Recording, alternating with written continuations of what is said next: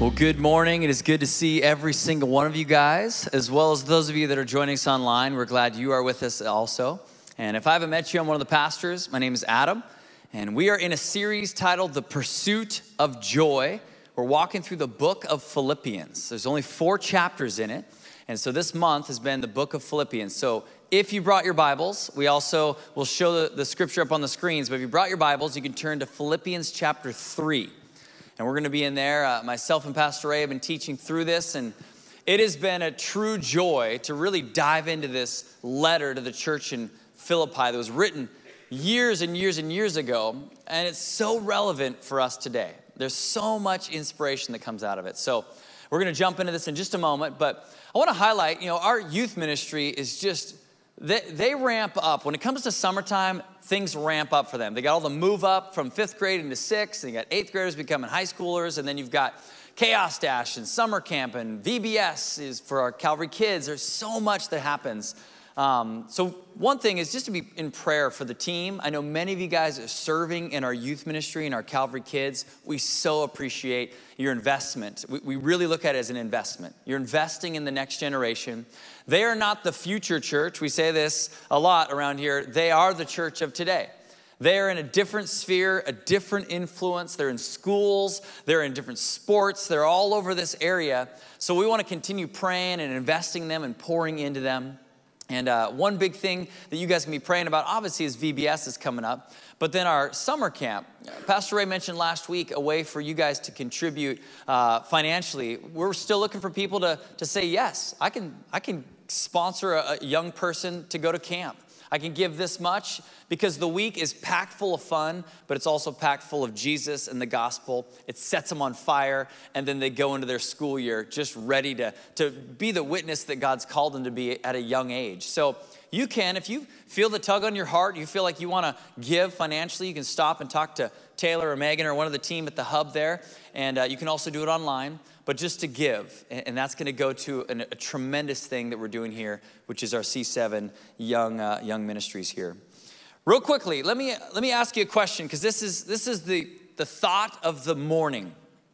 It's this topic. It's how is your focus? Focus is an interesting word because it is really difficult for a lot of us to accomplish, I think. I was talking to a guy before the 9 o'clock service, and I said, hey, how you doing? He's like, oh man, I'm all over the place. I'm doing this, this, and this. I'm moving here. I got this. I just got married. I got all these different new job, and blah, blah. And he's just all over the place. And I go, hey, guess what we're talking about today? We're talking about how our focus needs to be aligned in certain things, and how the Apostle Paul has some great insight for us and how we can focus on the right things. It's amazing in our culture. Our culture is so fast-paced, and there's so many distractions, so many things that pull for our attention. I remember hearing it once that what has your attention has you. And that's very true. Henry Ford said this a while back. He said, a weakness of all human beings is trying to do too many things at once. And it's true. I think we are great at saying yes. How many of you guys are great at saying yes? It's like a spiritual gift for you. Like, yeah, there's all these ones, and then I can say yes to everything. Like someone says, hey, do you want to do this? Yes. Why did I say that? You ever have the yes remorse? Or like, yeah, I'll totally help you move. And then an hour later, like, what did I just commit to? I'm coming down with a fever. I don't know if I can do this anymore. But we end up committing and saying and doing, and really even here's the downside of it. In the culture we live in, busyness becomes almost a badge of honor. We almost pride ourselves in saying yes and doing more and accomplishing and being spread super thin. And you talk to someone, hey, what's going on in your life? Oh, I'm just so busy. We got all this stuff going on as if that's a good thing. And they could be good things, but we're exhausted. And we're doing a mediocre performance on all 50 things we're doing. We're not excellent at anything. And what I love about the Apostle Paul, from what we read, and when Jesus changed his life radically, he was set on mission with a very, very clear focus. He had a direct purpose that he knew he needed to be about. Advancing the kingdom of God, planting these churches, writing these letters. Whether it was in good times or whether he was in prison or whatever, his focus stayed right in front of him. He's going to give a very clear statement towards the end of chapter 3 on what to focus on, one thing that he does and that we can grab hold of as well. So let's jump right into this. Let me set the stage context before we start reading this. Remember, Paul is the author, the Apostle Paul. His name used to be Saul. So before he started planting churches and he's all for Jesus, he actually persecuted the church. He would be a zealot. He was very zealous. He was a Pharisee. He followed the law. And he's going to articulate that in this portion of the letter. And so he was against all the people in the church. That wasn't his thing. And so Jesus came to him, revealed himself to him, and radically changed his heart, and then gave him a new name, changed his name from Saul to Paul, and set him on fire. And this guy's writing letters and planting churches and equipping people, and he's an incredible man after God's heart. And what I'm realizing too is in this moment as he's writing, he's in prison, he's in chains. It actually says that he's under house arrest at this time. And house arrest was different than house arrest of today. House arrest, then you were chained to a Roman soldier.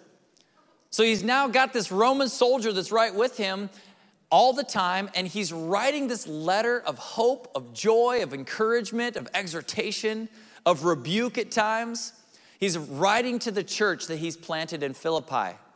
It's just amazing that he's thinking of them. He's writing to them. Most people would think, okay, if someone's in prison and they're down and out, we would be writing to them. Hey, hang in there.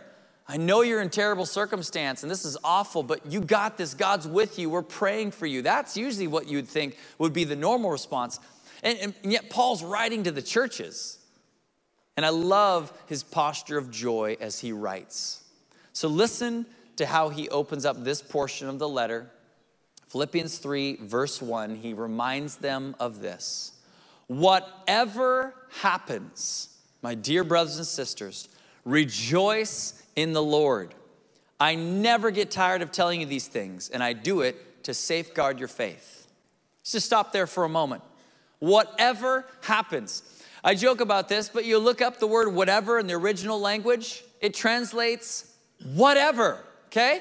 Anything is what that means. Whatever you are going through, good, bad, ugly, difficult, easy, whatever you are facing, my dear brothers and sisters of 11 a.m. or watching online, rejoice in the Lord. Is he saying rejoice because the circumstances are awesome?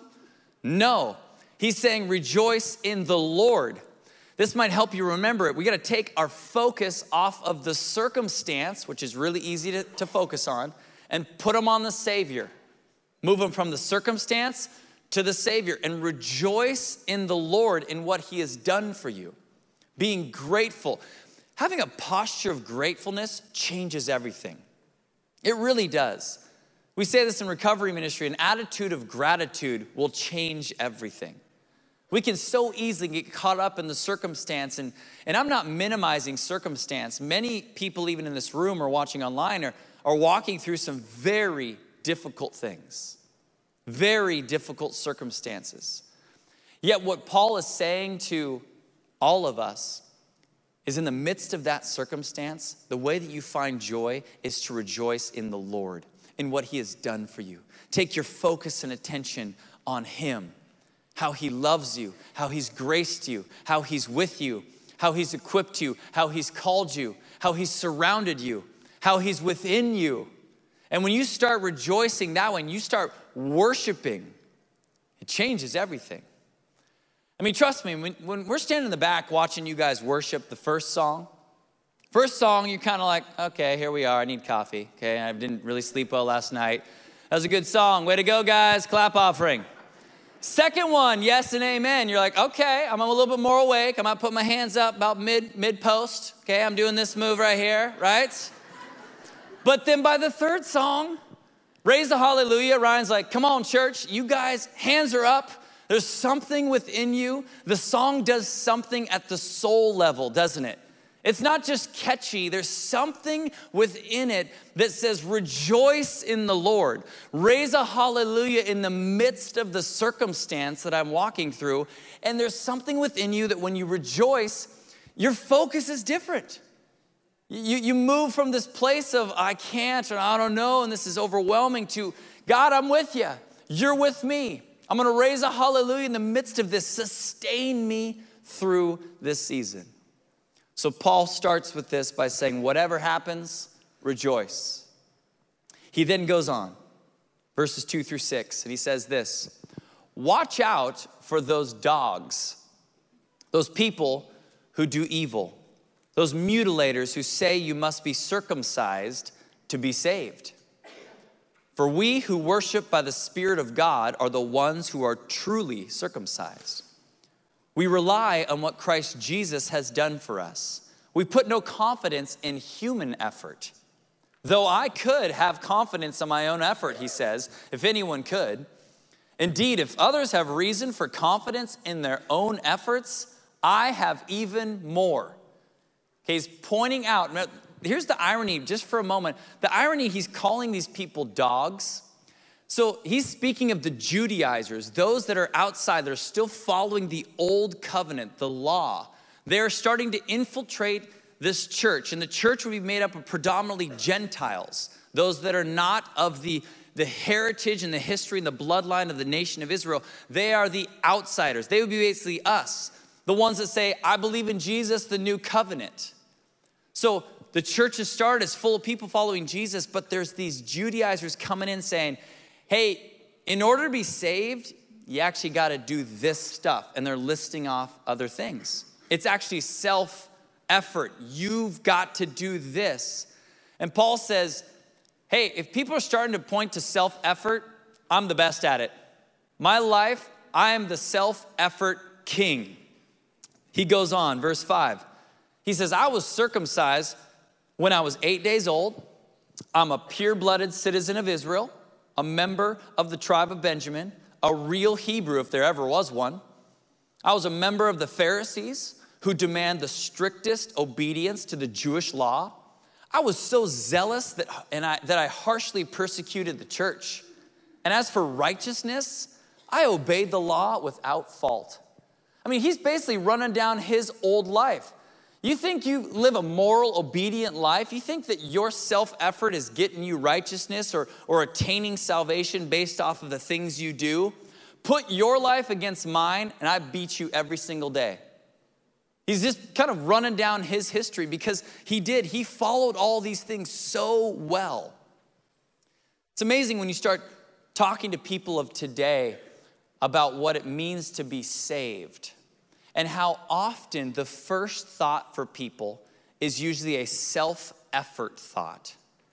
I mean, I meet with a lot of different couples, individuals, and I've asked this question even of this congregation, when you stand before the Lord and he were to say to you, why should I let you into heaven? If that was a question he asked you, what would your response be? And many people, even in the church, in this church, would say, well, I lived a good life. Yeah, I did this, and I served, and I gave, and I did all these things, as if the self-effort and the things on your end of this, your righteousness, your good works, really gains anything. As if God's waiting for you to cross the threshold of, all right, you're at 51%. Okay, you're in. I was waiting for that one more church attendance. Oh, you saw it online. You're only 49%. Just kidding, guys, watching online.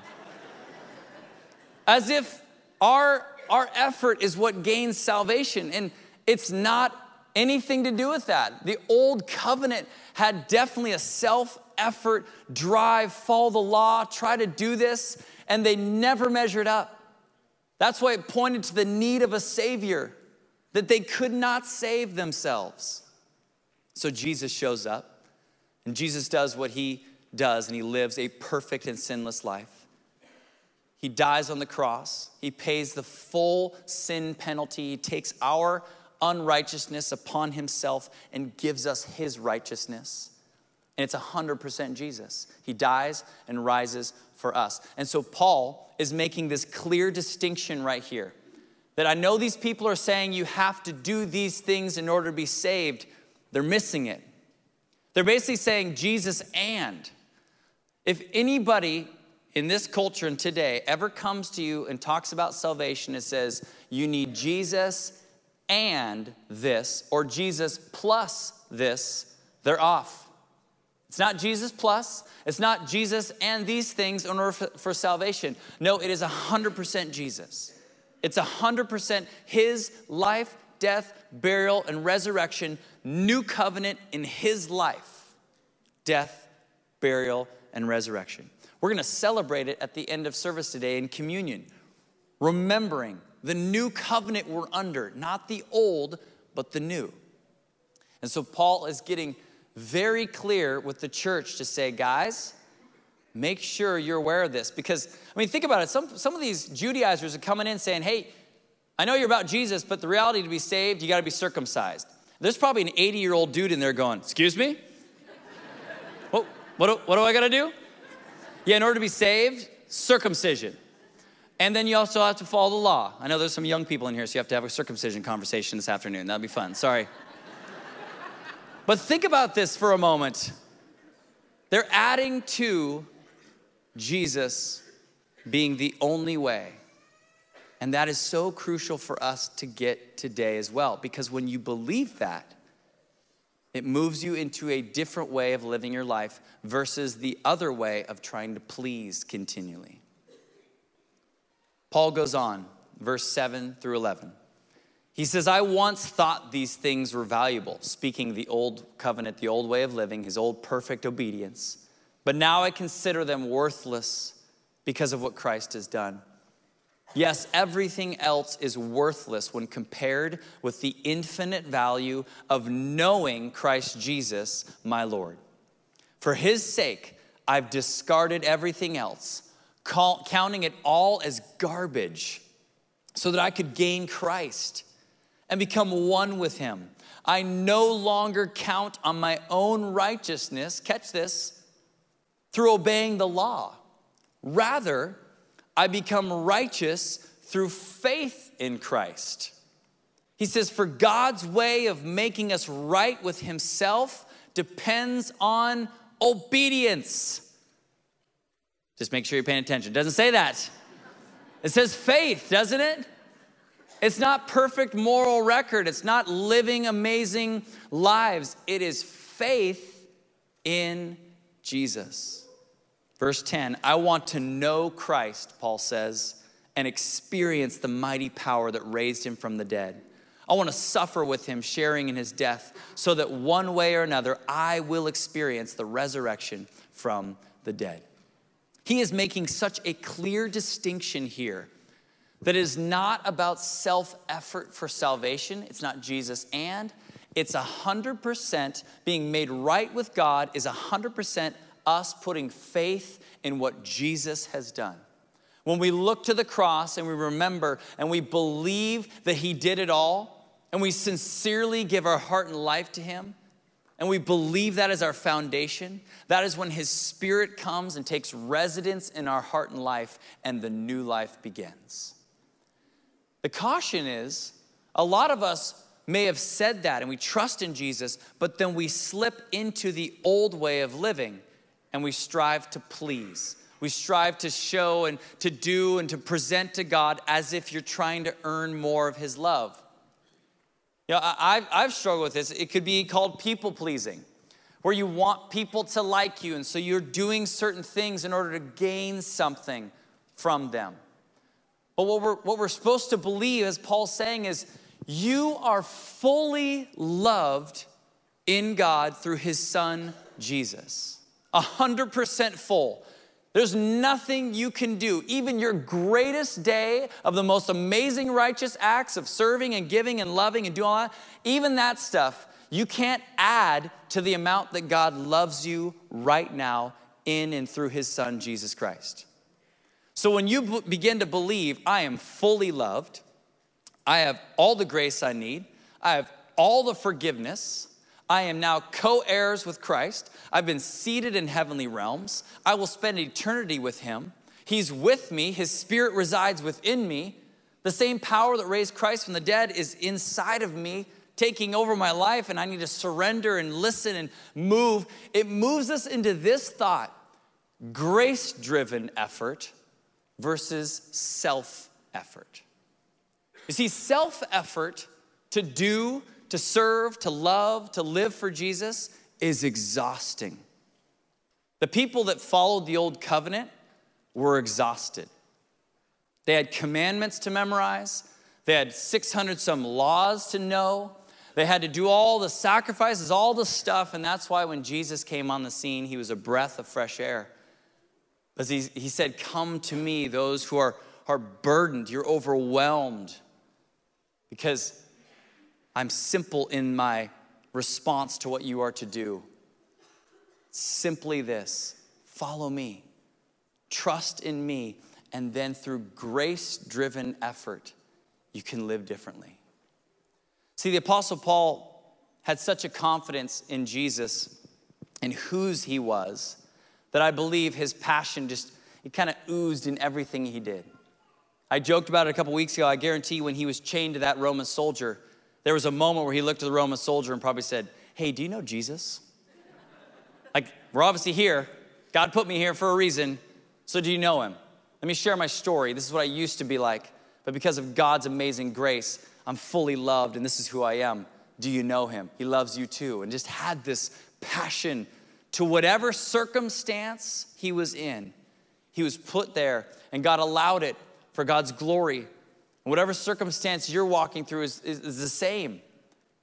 God's allowed you to walk through something. He's allowing you to go through different seasons. He wants you then to respond knowing that you are loved, knowing that through grace-driven effort, you can move forward. The Apostle Paul also says this, two things. He says, I want to know Christ and I want to experience his mighty power, the mighty power that raised Jesus from the dead. I love that. I want to know Christ. You know, I think there are a lot of us that know about Christ, and there's a big distinction about knowing about someone versus knowing them. You know, you ever been around someone that's a name dropper? They're kind of fun, aren't they? Oh yeah, I was hanging out with Russell Wilson the other day. Really? No way. Where were you guys at? Well, I mean, it's training camp. He was at training camp, and I was kind of behind the little gate there. I was watching him do a bunch of stuff. But I mean, once he threw this good pass, he looks at me, he's like, what's up? So is he saying what's up to you? Well, I mean, I think so. We had a little moment there, and Cal was kind of like, what's up, man? And I mean, I know his stats. I know how much he's getting paid now. I know all the details about him. Okay, time out. Do you actually know him? Like, if you saw him out in public, would he recognize you? Probably not, actually, no. But I know a lot about him. And you know what I've realized? I think there's a lot of people that know about Jesus. But the scary thing is this. It says this in Scripture. There will be many who will pass away from this life, will stand before the Lord, and he will say, I don't know you. And that is something that's sobering for us to think about, to say, I do not want that response from Jesus. I want Jesus, when I show up, to go, what's up, Adam? I know this guy. He's with me. See, that's the kind of response we want with Jesus. And so as Paul is saying this, he's saying, I want to know Jesus. I'm going to do everything I can to pursue him. I want to get to know him intimately. I want to spend time with him. I want to study. I want to know this person named Jesus in and out, and I want him to know me. And also, I want to experience the power that's available to me now that raised Jesus from the dead. I think a lot of people, a lot of Christians are good at riding the coattails of somebody else's amazing experience. You know, you hear about people that go and have this amazing experience on a mission trip, or they go and they do this and that, and wow, that's amazing. And we live off someone else's experience with the power of God. When's the last time for you personally that you experienced the mighty power of God in your life with him? Have you pursued that experience in a while? There are seasons in my life where I have just chased hard after the heart of God. Like, I so want to experience you. I don't want to hear about somebody else's. I love that for someone else, but I want it for me. I want to know that you are so real and your power is real and you're available to me. I heard about this guy the other day. He was praying, and his prayer just continued on. He just said he was overwhelmed with the presence of God. Now, I could just go, that's great, man. That upticked me, and I can move forward now because of his experience. But I want that for myself, and I hope that you want it for you as well. So as Paul says this, when you understand you are fully loved, God's given you everything you need, and he's with you, this grace-driven effort now leads you to know him more and to chase after finding those experiences with him, to experience the mighty power that's available to you. He closes this portion almost to the end, but I want to read these few verses and then we'll receive communion together. Verses 12 through 14. He says, I don't mean to say that I've already achieved these things or that I've already reached perfection, but I press on to possess that perfection for which Christ Jesus first possessed me. No, dear brothers and sisters, I've not achieved it, but listen to this. I focus, here's his focus, on this one thing, forgetting the past and looking forward to what lies ahead. I press on to reach the end of the race and receive the heavenly prize for which God, through Christ Jesus, is calling us.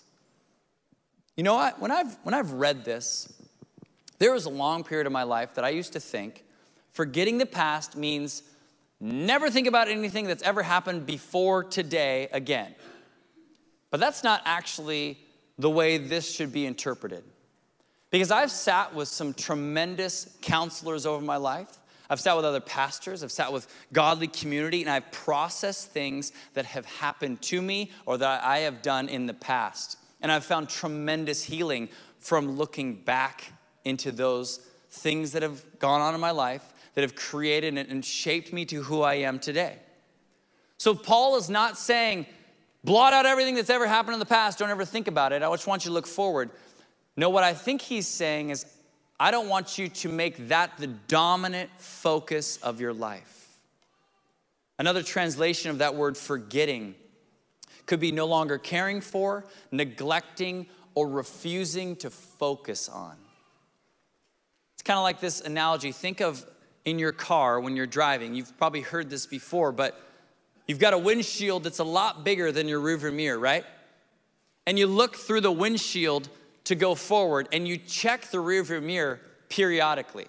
You check the side mirrors periodically. You glance at those things, but your primary focus can't be the rearview mirror and the side mirrors.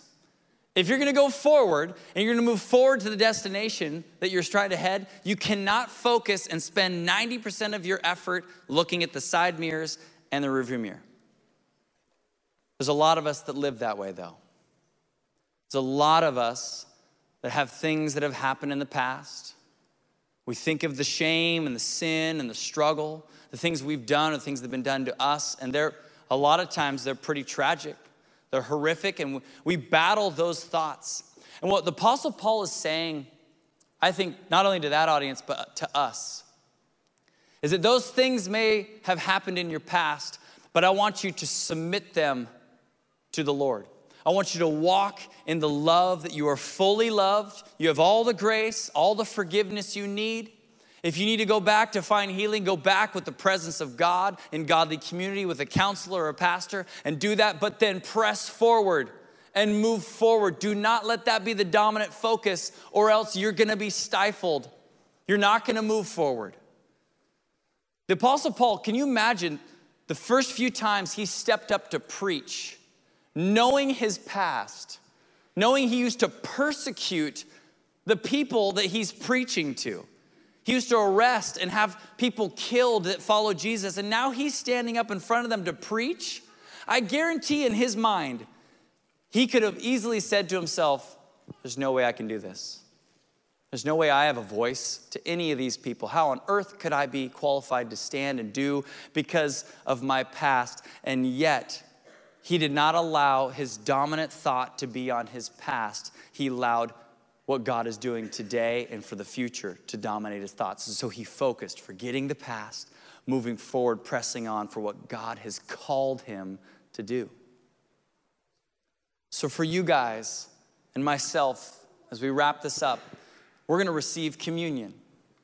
This is a perfect time for us to look back, but to focus on the right thing, to focus on Jesus and what he's accomplished for us and what he has done for us on the cross, his perfect work. And if you find some things that you feel shame rise up in, or sin, or things that you've committed, or you need to repent of things, do that work in this moment. Give it to the Lord. Trust that he's given you the grace and the forgiveness, that you don't have to earn it. There's no self-effort in this moment. It's resting. It's allowing the arms of grace to wrap around you, to say, I love you, and I care for you, and I'm with you. Let's look back. Let's remember the new covenant that we are under today, not the old, but the new.